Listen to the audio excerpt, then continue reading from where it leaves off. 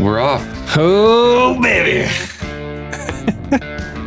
We haven't really sat down in a little while because we stockpiled a few. We had a lot. That was all that NASCAR stuff, Rooster, Billy Jack. That was all piled up in one beautiful swing.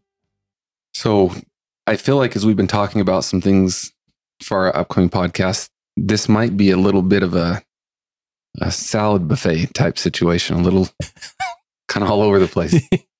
There you go. You got some things to talk about. Yeah. Got some things to talk about. Yeah. We've got Rooster on here. I have nothing to talk about. Look, the old bandit Rooster got a new scarf for Christmas. Check that out. Doesn't that look good? Looks really good. Well, consider yourself color commentary then. If you have nothing to talk about, just How about just visual commentary? Rooster's actually dealing with a little bit of fame himself right now. We had a funeral we went to this morning. Went up and sang for an older gentleman from church that passed away. It was in a community where I'm just not super tied into the community. Know a few of the people up there, but a little over an hour away from here. And we're walking back to the car after the graveside, and we'll hear someone say, "Rooster, Rooster." And that's when you know, because we refer to him, on YouTube and on the podcast, and we do around the ranch here. But when some stranger's yelling "Rooster," you know that it's someone that somewhere at some point has come across the roost. So Rooster's like, "What?" Turns out he's got a fan from up there, been watching him on the old YouTube. Oh, man. Nice. So he was not much of a fan of me. He was a fan of you and Luke. Nah. He was a fan of Rooster. So before we do that, we want to give thanks to someone today. Oh, yeah. Hot Shot Secret. We've mentioned Hot Shot Secret once or twice on the podcast. Yeah. I know you've talked about them on your YouTube channel. Right. We've talked about gel diesel a number of times. And the secret you and I have to prevent gel diesel is Hot Shot Secret product. Yeah. We have talked about it. We use it. You've used it for been like years. 4 years probably now. Yeah. And Hot Shot Secret was kind enough to send us some product. Yeah. So we're going to reciprocate and tell all of you, this is the product to use. It is. It's what I use. It's my secret to success. Not only does it keep my rig running, keeps my beard growing beautiful and red. Seriously, as Jaxon has picked up a little bit of momentum with his YouTube channel, and we're gaining some traction with the podcast, there are companies and people that reach out wanting to sponsor or have a influencer affiliate programs partner with us. Mm-hmm. And we don't want to waste listeners' time with stuff that we don't care about. Yeah. Or we don't use or we don't believe will work. Hot Shot Secret again. Before you even filmed a YouTube video, you were using this product. Right. Yeah, way back when. The reason we want to bring this to you is because it's legit and we use it. I have no intention or no need to bring things to people that I don't find a use for myself. I've lately been getting flooded with offers to partner on online multiplayer games. You check my email and they're like, "Hey, Age of Wizards or what? I don't know." And they're like, "Would you promote this?" And I'm like, no, I'm so against that kind of thing. Like, there's no way. No, thank you. But you might be into that. That might be something you do and would want to push. But no, Hot Shot Secret, it's kind of fun because I heard about them wherever years ago. And their two main products that I love and I use is their everyday treatment, which I feel I've found in my experience gives me a little better fuel mileage in my semi and keeps my injectors running good. So I use that. They have this injector cleaner that's, insane. And we'll probably talk about it more and tell you some more specific stories sometime about it. But it's one of those rare outfits where you use the stuff and it's not like, mumbo magic. And this is what's frustrating about their products is that's where they are in the stores. When you go and you go into, I think they're in O'Reilly's Auto Parts or like Tractor Supply. You walk in there and it's like the one shot magic drop for all your problems. You have bad fuel mileage. You have a leaky transmission. You have a hole in your gas tank. All three of those things, put this in there and it's going to fix it all at once. And then next to that is like Hot Shot Secret Injector Cleaner. And I'm like, no, you guys, those are not the same. Get them on their own. So right now in the winter, this is all you use when you're out there in 50 below weather driving. Yep. On the ranch, 50 below weather, feeding cattle, running tractors. Rooster. Rooster, my little operation, it's what I use. And I have gelled with everything else I've tried. I've never gelled with Hot Shot Secret. So we think this is the stuff. Yep. And is, being winter, that's the product of choice for us now. Going into summers, there's some other products that we use, and we'll probably talk about that. Is this what you use to use treat your big diesel tank as well? That is what I do. I made the fatal mistake. That's all farm diesel. So all the tractors and skid steers use that. For my pickup, I stay totally legal and buy fuel in town. I gelled up last week with my pickup. I couldn't believe it. I didn't put that together till now. His pickup, of course, because Rooster is honest and good and doesn't run red dyed diesel in his pickup. So the big bulk tank is treated with Hot Shot's winter treatment. So we need to explain what this is. A lot of people probably don't know what red dyed diesel is. Yeah, that's true. So red dyed diesel is untaxed diesel. So all the fuel that I don't know if everybody knows this or not, but all the fuel you buy every day and whenever that you put in your car, your pickup, your semi, whatever, it has a highway tax already added to it. When you buy a gallon of gas, you're paying so many cents per gallon in tax. It's built into the cost. But they came up with this forever ago. They've been doing this forever. This little loophole for off-road vehicles like tractors, skid steers, whatnot, construction equipment, things that aren't operated on a highway that don't need to be taxed because they're never going to be on a highway. So they take the fuel tax off, and that, like with red dyed diesel, it's not quite $1 a gallon cheaper, but it's like 70-ish. 50, 60 cents. It kind of varies from state to state, but it's just untaxed. So what Rooster does at the ranch here is they have a big freestanding tank, and they bring out and fill that with red dyed diesel. Yeah. And so throughout the year, all of the farm machinery is fueled here on the place with the red dyed diesel. One of the problems you can run into with red dyed diesel, which I've experienced, is in the winter, the diesel itself, the gas stations is treated. Because it's cycling through. I mean, every couple days there's a semi that refills the tanks. They're treating that diesel to make it more resistant to gelling, just as it is out of the gas from station. The factory, from the refinery. But the red dye diesel, they don't treat it for winter. Some do. Here they will, but not with where I'm at. They don't, because they say they don't sell enough to make it worth it. Really? Because mine all gelled up. See, I think our company here does. Town Pump does. They do. Okay. But it's not enough. It's not like the road diesel. It's different. I think because I gelled up using that Town Pump diesel, which is supposedly good to 30 below. What Roost is saying here is that he got the treated diesel. And we say treated, we're not saying supplemented with an anti-gel. We're talking about the treated diesel from the refinery pump into the vehicle. Yep. Roost got that and he gelled up. But his red dye diesel, which is treated much less intensely for winter, Hot Shot Secret was put into that tank and have not gelled up farm equipment on that. Right. And that's the stuff we use. Every day the tractor's feeding cows. So it's just those life. You look at those and it's like, man, what more are you looking for?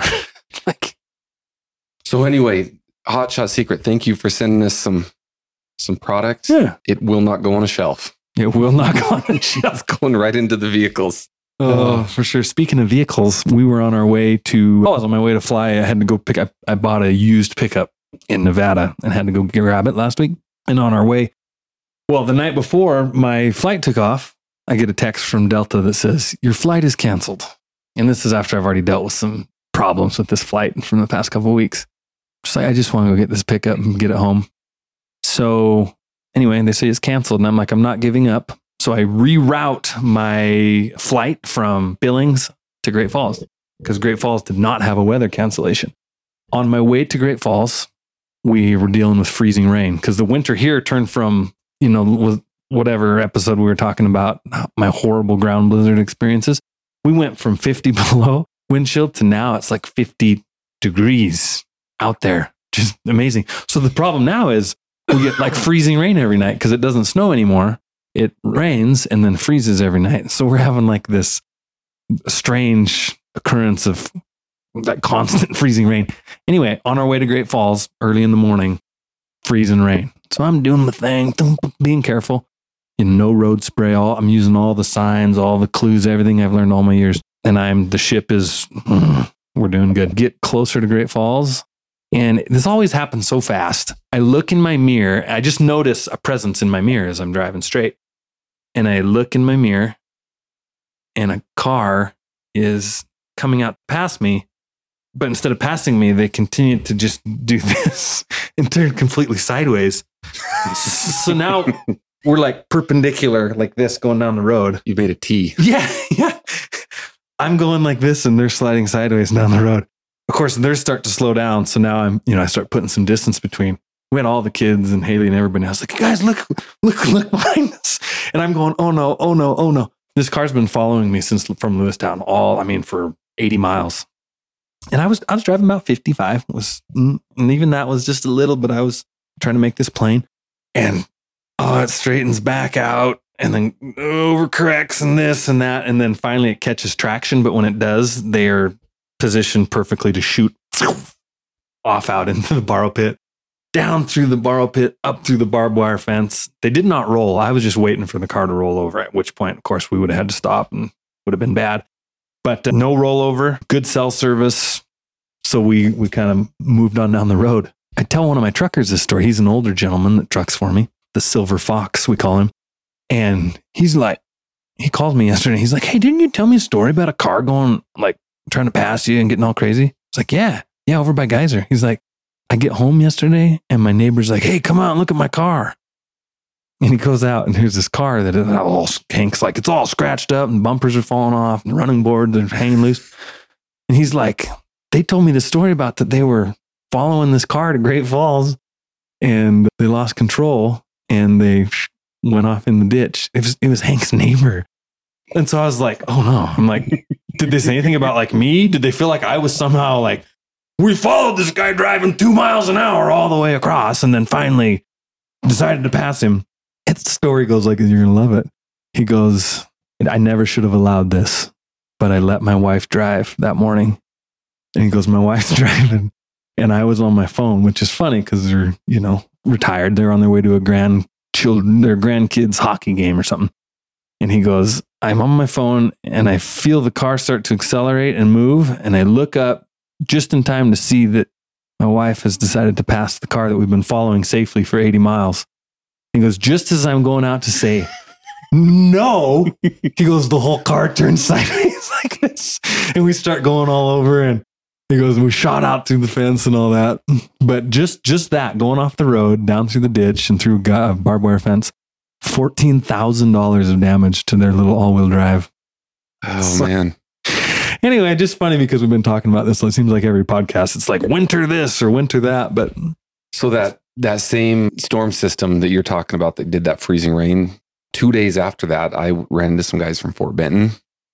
And so Fort Benton, Montana is down along the Missouri River. And so the highway to get to Fort Benton is up above the town. And to get into the town, you have to go off of the highway and you drop down kind of into the river bottom. And this is where Lewis and Clark traveled through here, just to give you a little geographic, And so to get into Fort Benton, you drop into it, or to get out of Fort Benton, you have to climb up out of it to get up to the highway.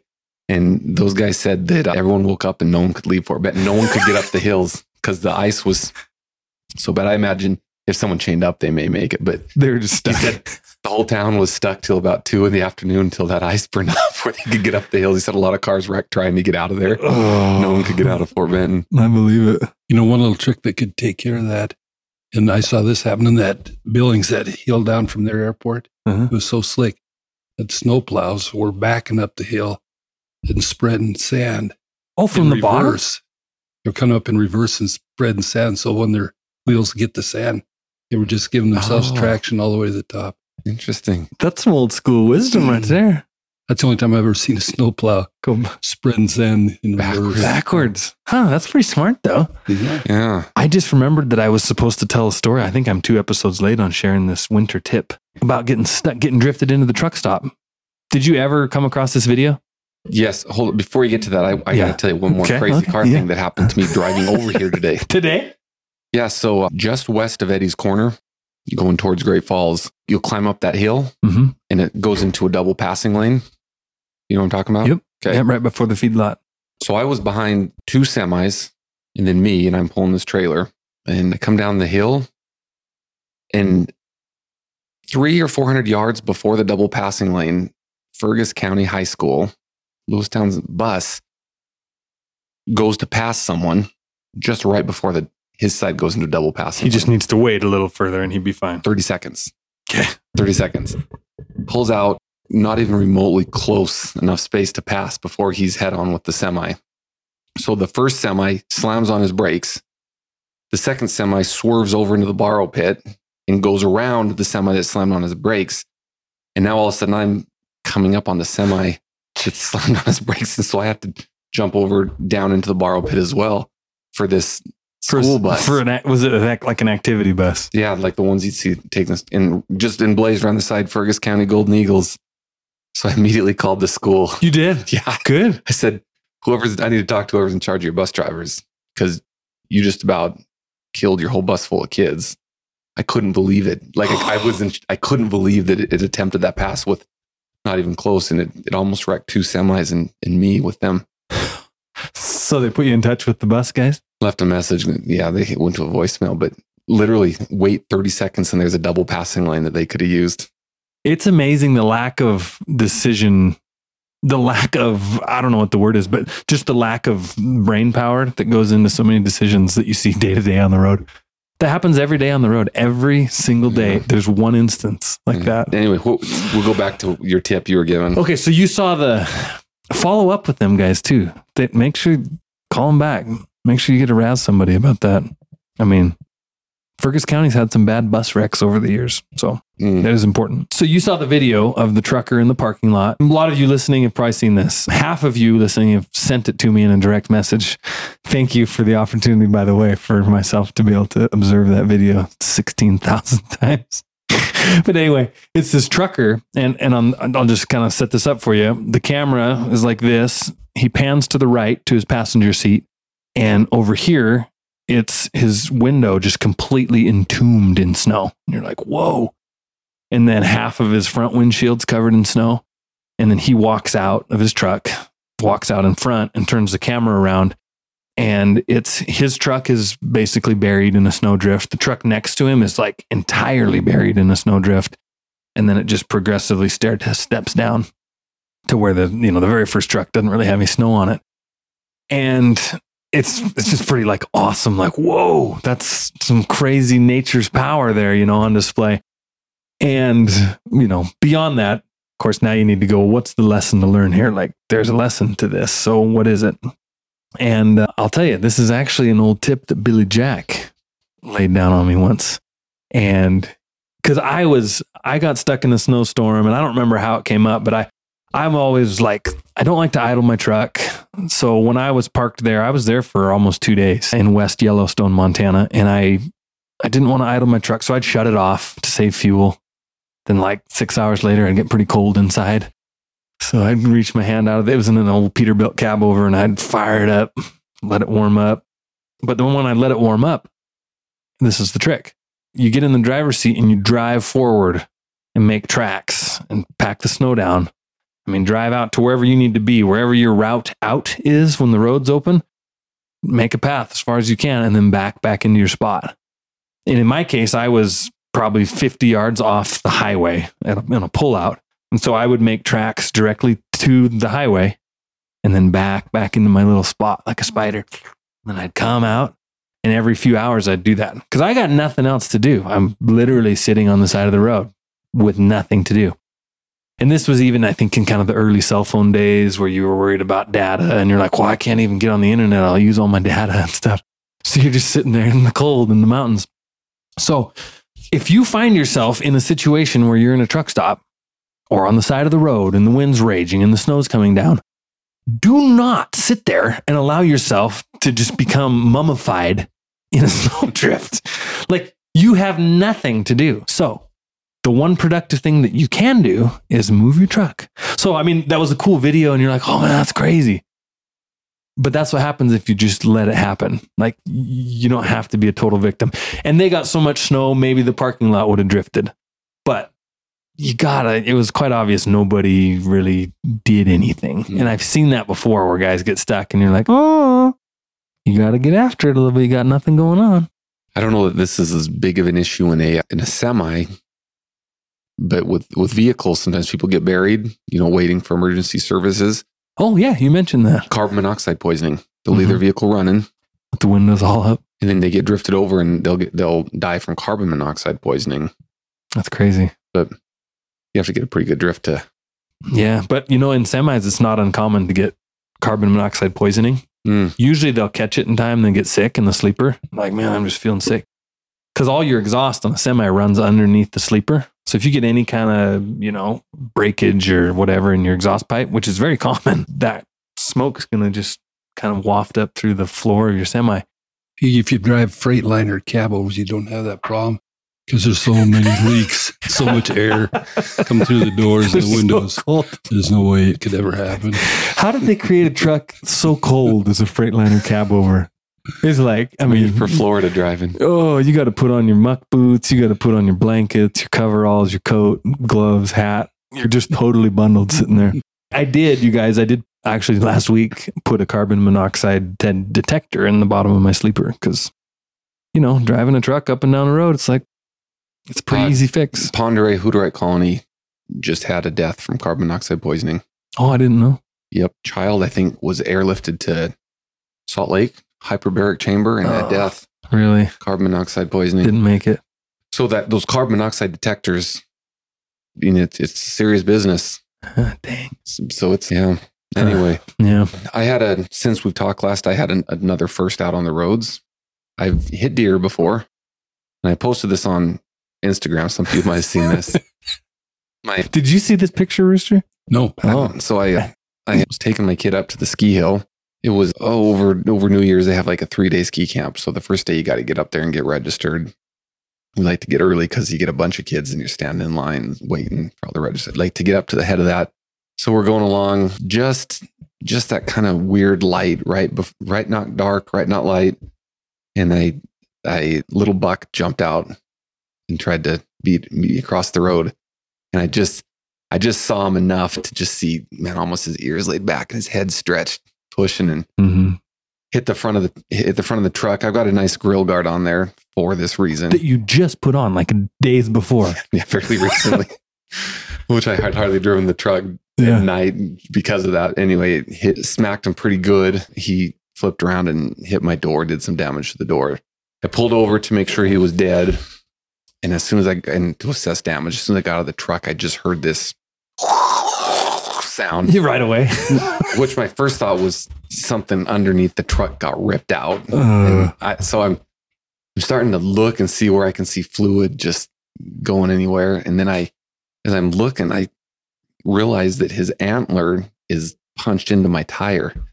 So I'd hit this deer, and somehow his antler had broken off in the impact and either punched in the tire or it was on the ground so quickly I ran over it. I don't know what happened, but it punched a pretty good hole in it. So my tire was flat within seconds. I mean, an antler's like, even a small little antler is going to be like your pinky size at the tip of it. I mean, so that's a pretty good puncture. Have you heard of that? So the tire shops had said, tractors a lot of times will come over, a deer has shed out in the pasture and you're out driving around and tractor will run over. So they'll get tractor tires, but I've never experienced a horn punching through my tire before. And there's probably been no one on the face of the earth that has hit more deer than me. And I've never seen that. Yeah, right. What a goofy. I think it was his last dying way to just be like, you know what? You ended me a little early. This is what I'm doing to you. Yeah. So that was, so then we get up there to the ski hill, and kind of get settled in. And then is got my kid off into his class in skiing. I went up to use the restroom and it was full. And so I leaned against the wall just waiting for something to open up. And a few other guys walked in as kind of a group, and they came around the corner and saw it was full. And they looked at me and said, "Are you in line?" I said, "No, I'm just observing." I said, when I get cold, I like to come in and just observe in here while I warm up.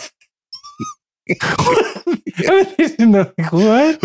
Everyone at the urinals' heads almost in unison flipped around backwards to see who this weirdo was. And then kind of all at once, everyone realized that, of course, I'm waiting. I've never, because I mean, how many times do you go into like a McDonald's or something, whatever, and there's obviously that's when you're like, hey, have you ordered? You know, because everyone's kind of just waiting around. So there I can see, you know, yeah, okay. But in a bathroom, you're like, you guys, what in the world else would I be doing here? Do you think? Yeah. So yeah, that had happened. You know, I also lately came across an article about private prisons. Oh, and I think when we talked about when I was working in the prison, doing dentistry in there through COVID, that the prison I worked in is a private prison. You have mentioned, yep.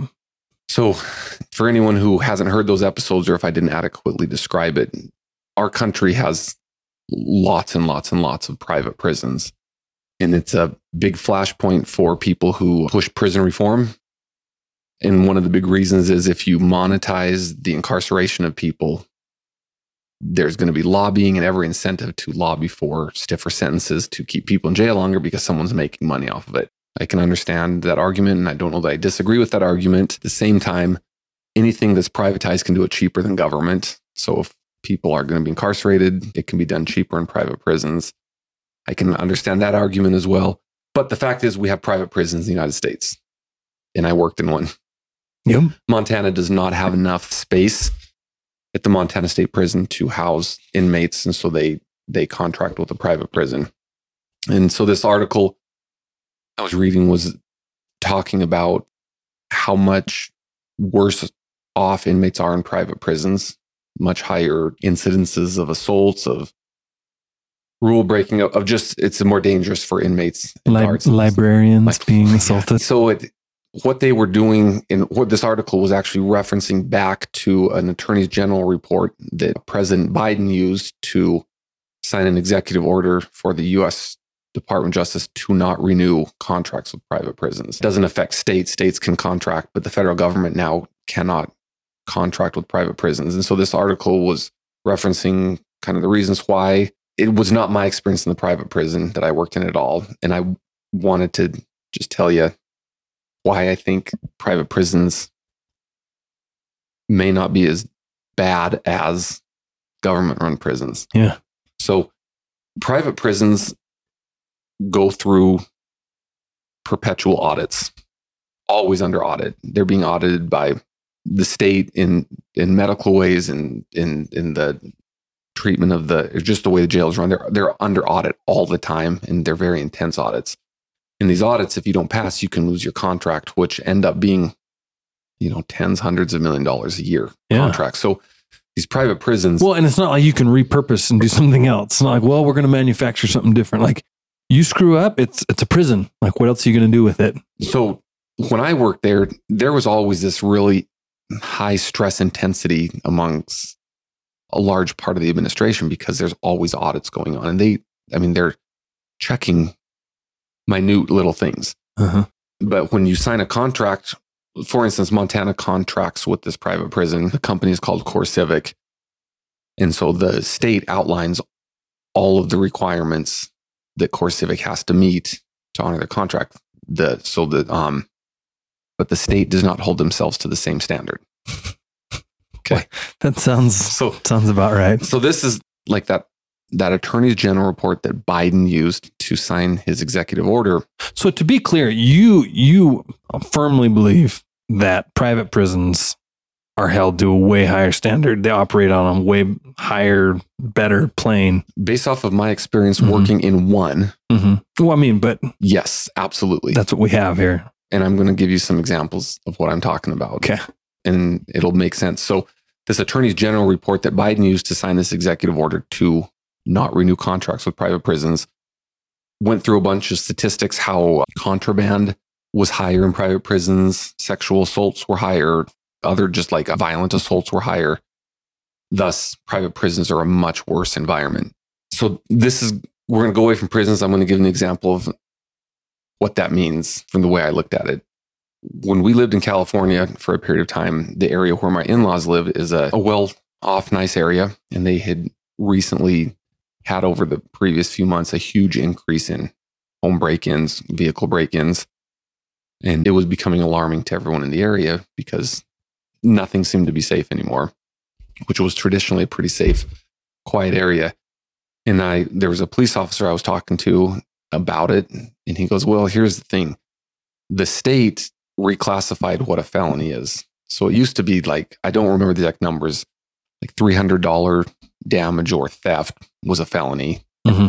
But they changed it to like $1,200 now was. So now you can steal and do a lot more, and it's not felony. So the crime rates that they track actually decreased because they made... Not because crime actually increased. Mm-hmm. Crime increased. Because they slacked. But the state, the lawmakers who passed this were applauding them, saying, look, we passed this and look at what a big decrease in crime we've had. So the reporting standard was lessened, so they had less crime, even though more crime was taking place. But it looked like less. So in this private prison, the standard that is held to, that is enforced by auditing at the risk of losing the contract, is much, much higher than what Montana State Prison itself holds itself to. A good example of this is George Bush signed an act in a place called the Prison Elimination Act, Prison Rape Elimination Act. And it's PREA and everyone calls it PREA. He signed it into effect and then it was put on states to implement it. And they were given a time frame to implement it. So private prisons also have to implement it. In the case of Montana, the CoreCivic private prison says, here's the act, it needs to be implemented, and then it has to pass an audit that you've met all the requirements and you are implementing it. So they went to work, created all the protocols, all the rules, everything around this PREA Act, this Prison Rape Elimination Act. And first year, they passed it, which it holds any suspicion of anything that would be considered prison rape or sexual assaults amongst inmates, guard on inmate on inmate, anything. It's an extreme high investigation reporting standard. It took the state of Montana multiple years. I don't even know if they passed their audit. When I was working there, they still hadn't passed their audit. From a George Bush era. So the private prison had to pass it first year, and they're audited every single year by the state of Montana that they're held to standard. But the state of Montana still had not passed their audit, to the point that the private prison had to come in and teach the state. So, geez. And I could go on a number of different reporting standards where it's much higher in a private prison. So when you have a much more extreme and narrow definition of assault, contraband, etc., you're going to have way higher rates. Just like if your felony is at $300, yeah, you're going to have way more felonies than if your felony is at $1,200. Right. Even though the crime is actually the same or higher. So when I hear all these things about the private prisons being so horrible, I don't discount that there's truth to that. But you're not comparing apples to apples. Because so if I follow this correct, what is contraband in a state prison may not be considered and reported as contraband as per that report it'll probably be considered it, but they don't enforce it. Gotcha. But at the private prison, during the audit, this stuff comes out. And if you're not every little single thing investigated, reported, everything, you can lose your contract. So the state or the government runs is just a much less high standard. Biden will probably wish he hadn't signed that when he ends up in a federal prison instead of a private prison. It would be the most unbelievable thing if him and Trump were convicted and were cellmates together. Dude, I would be down for that. But so I had a kind of a funny story about that Prison Rape Elimination Act. So within the prison, it's referred to as PREA. So sometimes if an inmates are frisked everywhere they go, checking for contraband. They're weapons. Frisked, and apparently they get frisky because they had to pass this act. If there is an inmate who has an issue with the guard, they will almost always file a PREA against the guard because he's like, oh, when he was frisking me, he was going up too high. And that's like their way to... It's their way to get back at the guard. Yeah. But Okay. Everything has to be investigated. And so it's very common for officers, prison guards to have had PREA complaints against them. It's kind of just... It's like you have one. Did you get any as a dentist? I didn't. That's good. But when I went through that, the beginning academy, when you first start working there was a new officer coming in. He was from Florida. And right away, he told us that he'd been homeschooled. He's one of like 15 kids out in the Everglades, somewhere deep in the woods. They've been homeschooled and home churched. And I said, I've heard of homeschooling. I've never heard home church. Home churched. I think that you can use your imagination to form the rest of the picture of, this kid. Especially in the Everglades. A little bit backwards, but anyway, he went off and did his officer thing, and I'd been doing dental, and I hadn't seen him for a number of weeks after academy, and he happened to be assigned to someone in medical and was walking through, and he popped in to say hi. I asked him what was going on, and he said, I got my first PREA. And so I kind of laughed and said, man, they told us in class that you're not supposed to be, you're not supposed to be dropping the soap and watching these guys pick it up, kind of teasing them a little bit. Said, I know that you guys work long hours and it gets a little lonely, but you got to stay strong. I was kind of razzing him a little bit about it. And, he was laughing. I was laughing, and on he goes. And when he left, I just kind of chuckled, said, man, I can't believe it. That's pretty funny. And my dental assistant was sitting at her desk, and she's real quiet. I go, man, can you believe of all the people that happened to? Of course you would. She goes, I don't think it's funny. She goes, in fact, I think it's really sad. And I was like, oh, okay. So I went back and started doing my notes and was thinking about it. And I finally turned and I said, hey, yeah, I can understand that might not be funny. I go, but I cannot get my head around why it's sad like that. Like, I'm not getting my head around it. And I'm going through every scenario why it's sad. I've got the not funny part. That's not funny for everyone. And she goes, you think it's funny that he got raped? No. No way. Go, what? She goes, it is just not funny. It's really sad that he got raped by an inmate. It is not a joke. And I go, wait, you're not getting it. Nothing happened to him. An inmate didn't like the way he was frisked, and so he filed this PREA complaint. And she sat there for a while, and then she kind of started giggling and said, okay, I guess I can see that's funny now. Can you imagine from her point of view as you two are laughing, he's got his head in there and you guys are joking, and she's over there going, how can this guy be laughing? He just got raped by an inmate. And he's in here teasing with the dentist about it. Oh, man. Yep. Oh, that's good. Yep. That was a pretty fun one. About the time that was happening, I was having an allergic response to something. And I was getting like hives on the bottom of my feet that were real itchy. It was so uncomfortable. Sometimes I get them up my side a little bit. And it was going on for about a month and a half. And I couldn't figure out what I was having a reaction to. And one day I woke up and it was particularly bad right in the middle of my lower back. I had some really big hives, a little bit swollen, real itchy, and went to work, and it had progressed about half the day, real uncomfortable. And then it just all went away. But as I was, I don't know if I should even tell this, is kind of funny, but I was sitting kind of on my dental stool, and I was getting real uncomfortable. It felt like I didn't have room in my pants. Just a little tight. It felt like my testicles are swelling.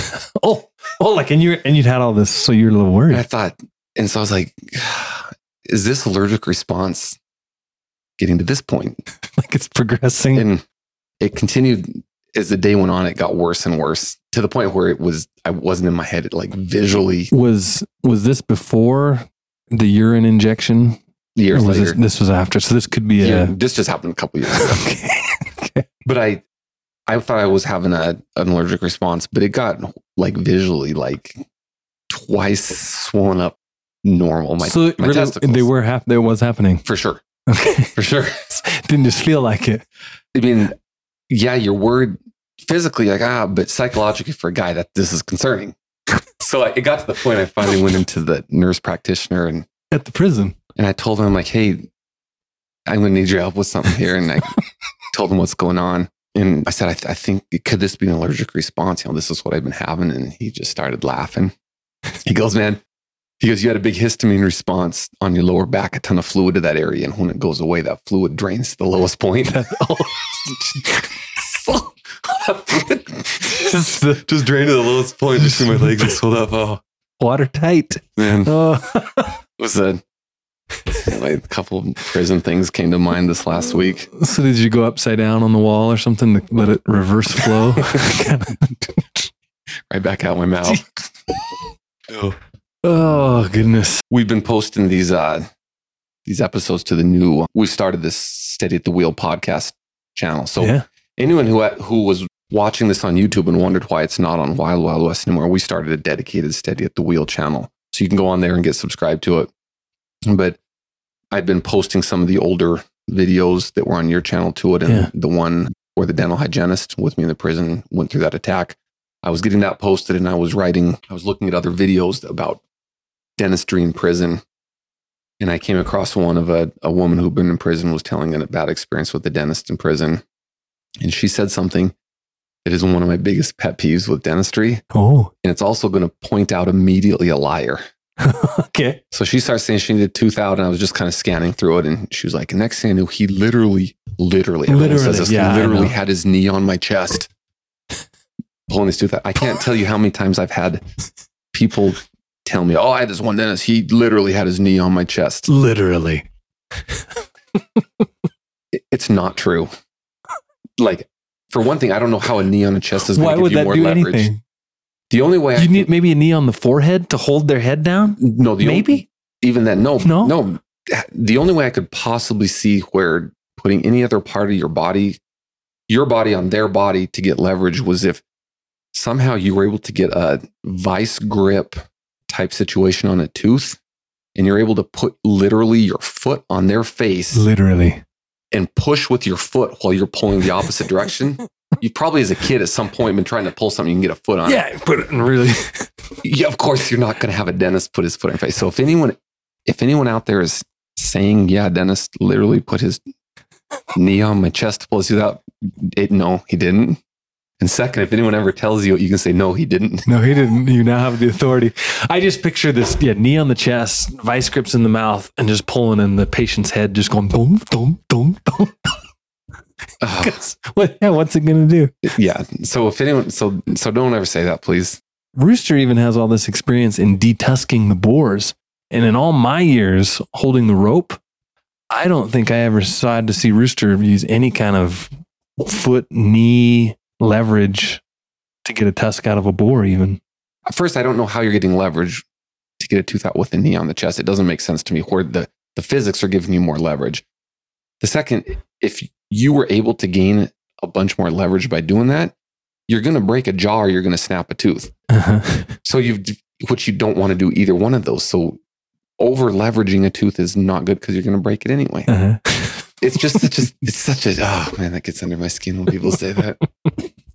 I'll tell you, me and Jax had a little experience yesterday where we were removing something. Oh, we did actually. And that we needed all the leverage. It was a first. It was a first for both of us. And a first for Rooster, who's been around doing this for a long time. 50-pound feed bag out of the back of the truck. You guys didn't have the skid steer to load it into? Not. I know. We had a neighbor that's having little difficulties, and she wanted to know if we could take her milk cow for a while. And of course, we said, yeah. And she said, what do I said, nothing. One cow's not going to make any difference. But when I went to pick the cow, she's got nice, sharp horns. And I could tell by the way she really knew what to do with them. So I put her in with Jackson's kids' little calves for a day or two to get her acclimated. And she's really bossing those calves around with those horns. So, like to where they won't, and what they'll do, like they won't even let them eat. Like the calves will come in and try to eat some hay, and she just does this big old swath kind of thing with her head, and all the calves just scatter. And so it can be problematic, right? Because they're not good at sharing. Our cows are either muley, which means they don't have horns, or we dehorn them.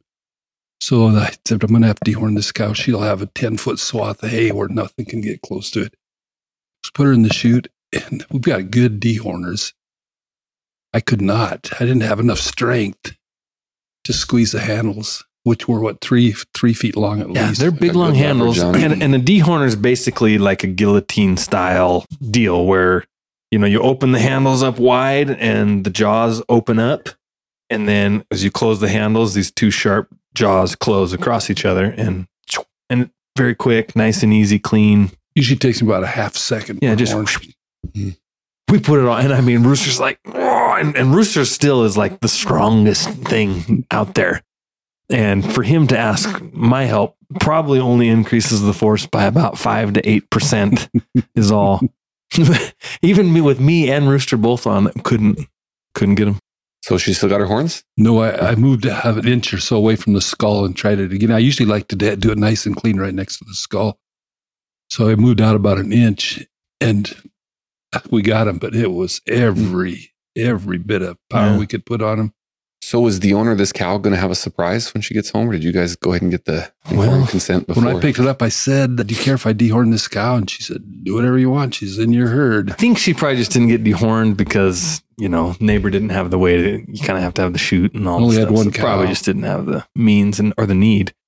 But we got her. So and even then we did not put a knee anywhere on the cow. No knees. Well, maybe that was the problem. Could be.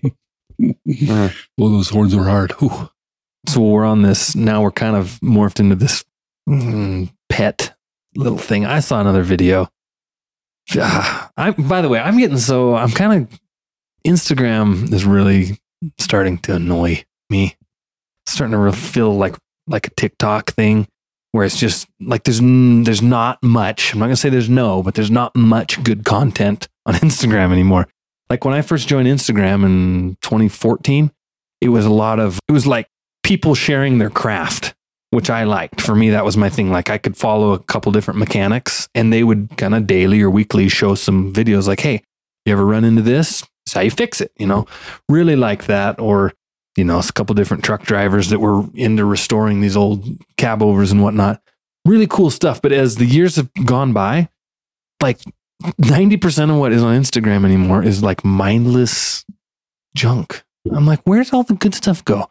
I recently found an account and I should have looked it up to plug it, but it's a mechanic again who's showing tips and tricks for trucks. I'm like, oh, hey, that is what Instagram should be about.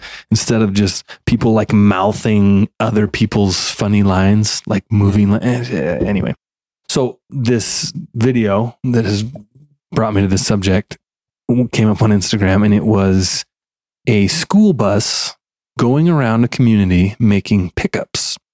Now, typically a school bus picks up children and takes them to school, but this particular bus was traveling around picking up people's personal pets and giving them a seat on the bus. And they didn't go any further in the video. I don't know where I assume they were taking them to some kind of a pet school like place. And like they're there, they got like little backpacks on them and stuff. It was really weird. Let me guess, this was in California. You remember what you said last week? I don't know where it was, but it's led me to this question for you, because I would say of all of our 6 kids in the family, that you're probably the most pet. What's the word? I don't know. You've had the most pets of all of us over the years.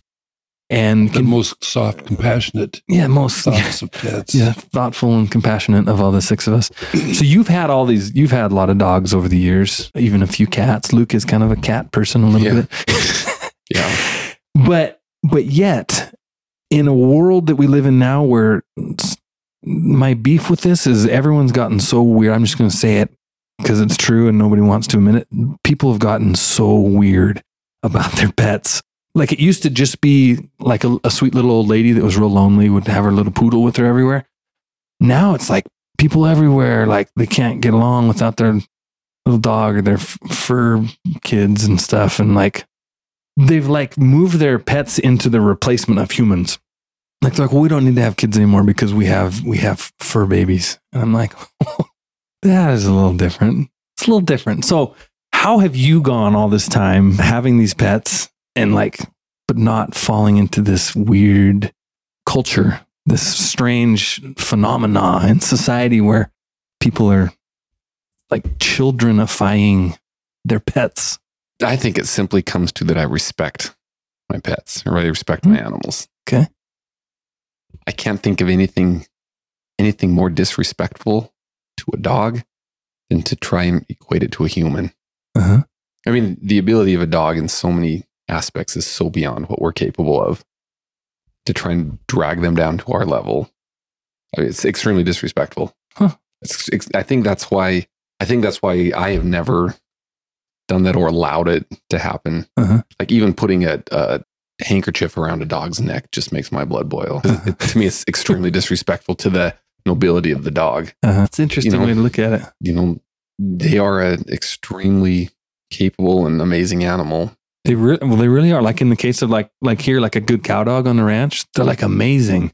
And to disrespect him, to me, it's just extreme disrespect. Uh-huh. It's uncomfortable. It's uncomfortable to me because you're just extremely disrespecting that nobility and the capability of what that animal is by putting your energies into trying to make it be your kid or your baby. Yeah. Versus putting your energies into helping maximize the working relationship between you and the dog. You're diminishing that dog. No matter what you think, you're absolutely diminishing it. Yeah. That dog doesn't want to be a person or a kid. It wants to be a dog.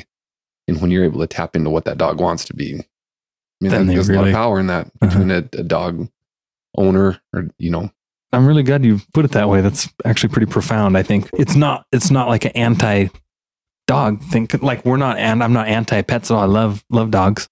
Love, cats keep so many mice away from our house. Like I park the cab overs at our house in the winter because I don't want to get mice in them. Out on the ranch, there's so much ground to cover.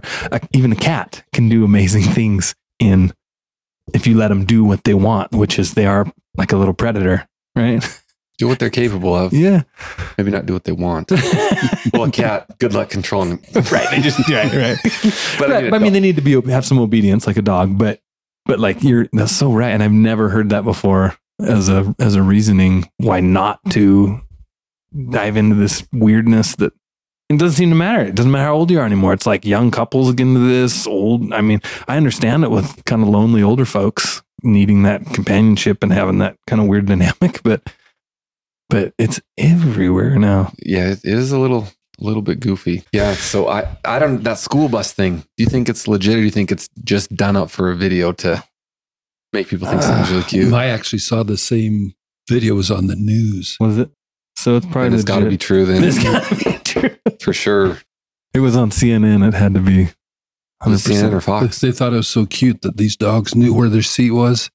He'd pull up and open the door and the dog would jump in and go down the aisle and jump up in his seat. It's gross to me. I'm like, this is gross. This is not. And it's funny because a lot of the same people will think like, it is so wrong to have cows out there in the pasture. Like, how can you have domestic cows? And you're like, you got a dog dressed up in a coat, sleeping on your bed, like under your covers, man. Like, what are you talking about? Oh, man. Well, we're getting closer on here. I think we should end with coming back, circling around while Rooster's here to that Billy Jack episode. Did you go back and watch or listen to it? I did. What'd you think? Yeah, I'm a little self-conscious, but I thought it brought back good memories. After recording that, I was a little bit discombobulated for a couple of days, I'm going to admit. And I don't know why. It made me like extremely nostalgic. Yeah. But like sad nostalgic. Mm-hmm. It's a weird emotion. I think it was you know what I think it was, is I have always been a little bit envious of particularly soldiers who develop some really intense relationships, lifelong close relationships with guys who they've been through some pretty rough things with. And I think that's exactly what you and Billy Jack talking about. You guys went through like those stories are real funny and crazy, but when you're in the middle of them, you didn't think they were funny. I get miserable. Like, oh yeah, you're like, this is end of the world type. Like, how are we going to get out of here? Like, yeah, we talk about that Browning thing, getting stuck on the hill in Browning. But if you think about the reality of that situation, it's like we might freeze up. There's no phones. There's nothing. We're stuck out here. And sure, it's funny now, but I don't think there's many laughs going on. But when you go through that with people, you develop a different relationship. And I think part of that after that episode, which kind of discombobulated me, was just realizing how difficult it is to maybe not even possible in the society, the way we live now, to have experiences like that. Yeah. But it's those experiences that develop such deeper relationships, meaningful. Steve Ranella, some of you listeners might know him. He has that Meat Eater show on Netflix, where he goes and documents hunting. I was listening to his podcast, and he was talking about easy fun and hard fun. And he goes, you don't remember easy fun. And hard fun isn't fun when you're doing it. It's years later. But he was giving the example of, he was talking about some hunts that he's gone on that went a little bit south, weather rough. It didn't go good. And he goes, those are the things that he looks back on. It's like, that was the funnest hunt I ever been on. Yet when he was in it, it was miserable. Whereas, you go to an amusement park and go on some rides. That's easy fun. You don't remember that. Right. A month later, you don't really remember it. No. And I think that episode, all those stories, was a lot of laughing and how fun, Yeah. It was really hard fun. A lot of those stories. Well, it was like they would talk about, what popped into my head again this last trip that I was on was that, just as simple as this, they drove 55 miles an hour everywhere. I mean, go try to drive 55 miles an hour for the next hour anywhere. And next road trip you go on, go try that. Okay. And then when you're like, that wasn't so bad. Now put only an AM radio on, no phone, no satellite radio, no podcast, no anything. Yeah. Other than nothing. An AM radio, which might work sometimes. Yeah. In between, you got some gray zones. You have to change stations all the time. You have to know all the different stations. One will work for 50 miles. To basically get the same programming over and over and over, same song, same, I remember trucking with you, and it seemed like you knew almost to the mile marker and time of day where you could pick up stations. There's some that you could pick up from a long ways away, only at this time of night on this stretch. And then it's gone, You know what I remember, and I don't even know this player, some of you older baseball fans remember. I remember loading pigs in Billings, crawling into the back of the bunk in the cab over and laying back there and hearing Colorado's Rockies games and the name Andres Galarraga. He was some big star for the Rockies back then, back in the late 90s or whatever. And that's all I remember was Andres Galarraga. And Dad's just like, KOA out of Denver. Great coverage. Just over and over. But when we'd leave on Tuesdays, you'd get Dr. Laura Schlesinger, the marriage and counseling gal, from like Great Falls to Eddie's Corner. And then it would fuzz out. And then nothing until Billings. And then Billings, it was KOA at night. The AM. But you remember that Rush Limbaugh sometimes was mixed in there from the old days. Yeah. So remember hard fun. Seek it out.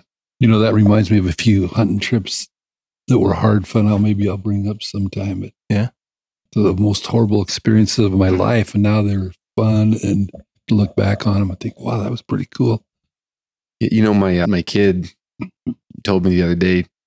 He goes, Dad, now bad things don't really happen anymore because now you can just talk about it on the podcasts.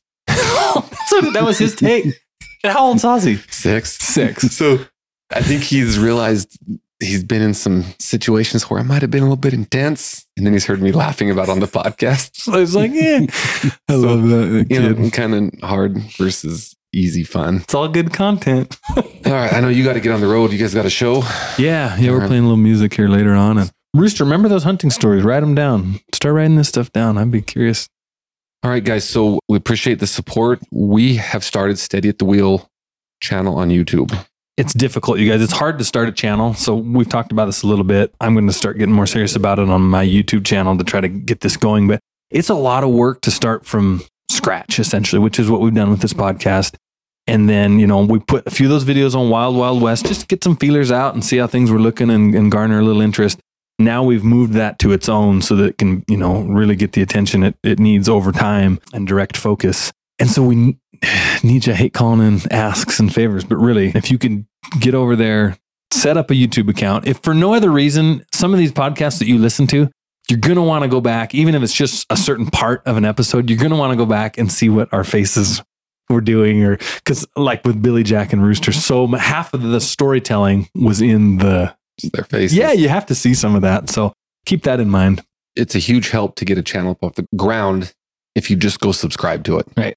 just go, even if you never go watch a video, if you go and hit the subscribe button, that's a huge help to getting us off the ground. Yeah. We have talked a lot about, and this is something as we try and free up time, we want to bring to that podcast channel more than just posting a visual version of the podcast. We would like to start doing, I think, not calling it Stay at the Wheel University, but like some education stuff. We'd like to video different road conditions, get out and look at the roads, driving in them from the vehicle and talk about ways to handle them. Even things, Jaxon, when he's fueling up, the things he's checking on his truck and why he's checking them, little easy, more common problems you might run into on the road mechanically and what he does to fix those. We'd just like to have some more educational type stuff on there. Again, from the beginning, it talked about how we kind of lamented the loss of mentorship in trucking. Part of that is old guys telling younger guys stories, and we're hoping to try and bring that a little bit. But another thing is just some of the practical wisdom that you get, and we would like to create some video content around that. So please do go subscribe on there. That does help us in progressing that and get to that point. Hey, here's one other cool thing. And this is kind of maybe a little bit of a far out idea right now, and I'm not sure how to do it properly, but had a few messages about this after the ground blizzard episode about, where I had my friend let me park in his shop that night. And then I talked about the importance of taking time to make relationships and have connections. I had 2 or 3 people send messages through Instagram that mentioned it'd be kind of cool to have some sort of almost like a directory or a network where someone's like, hey, I'm so-and-so, kind of part of the family. I'm a wheeler from Northern Colorado, It's as simple as if you get in trouble there, you could, call me as a resource. I know some of the mechanics around. I know who might come out and help you and who's a waste of your time. Just to kind of make this cool, like this network of family, so to speak, down the road, I think would be pretty dang cool. As I'm getting older and I realize especially going to that funeral this morning with my contemporaries, this fellow that passed along as a contemporary, but there's so much stuff I haven't passed on to you guys that just is starting to drive me nuts. Just like my whole highlight of my life growing up was fishing and hunting trips back in the mountains with horses. And I haven't taught any of you guys how to pack. Yeah. I mean, there's so many tricks and knots, and I just need to get some of this information inculcated in you guys before I take the final ride. Yeah. Yep. It's all in that vein for sure. Yeah. So again, Steady at the Wheel on YouTube is the podcast. Please go there and subscribe. Jaxon's Wild Wild West channel. Oh, his ranching. Ooh. But you're good with Taylor. Taylor likes the farm name. His ranching and trekking adventures. Steady at the Wheel podcast on Instagram and Steady at the Wheel podcast at Gmail. So we're trying to progress this. Yeah. I think the next episodes you're going to like. It's our little brother Weston's in town. Oh, that's right. Weston's coming in. So we're going to some more good stories there. So until then, everybody.